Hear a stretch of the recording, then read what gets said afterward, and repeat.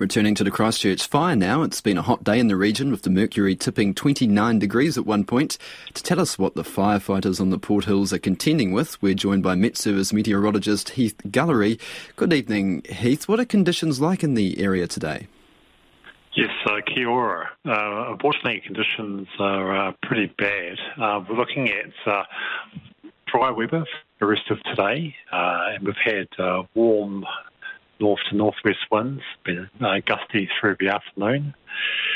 And we can expect those temperatures to lower a little tonight, but again tomorrow is pretty bad conditions for fire weather. We're expecting dry weather again through tomorrow, daylight hours, again with those warm north to northwest winds, gusty again tomorrow afternoon.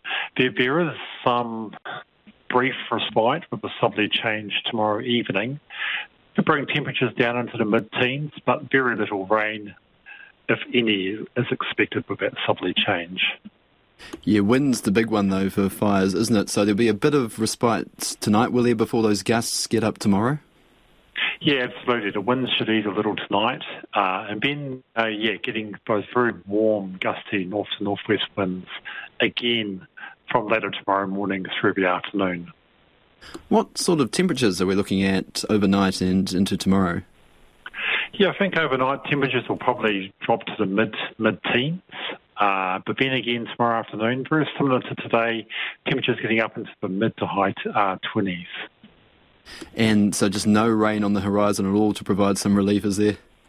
Yeah, not really. I don't think the southerly change will bring much tomorrow, maybe a brief shower. On Friday, it's a little bit different. We'll see some easterlies, some cloud and across Canterbury, across the Port Hills, maybe some drizzle in the morning.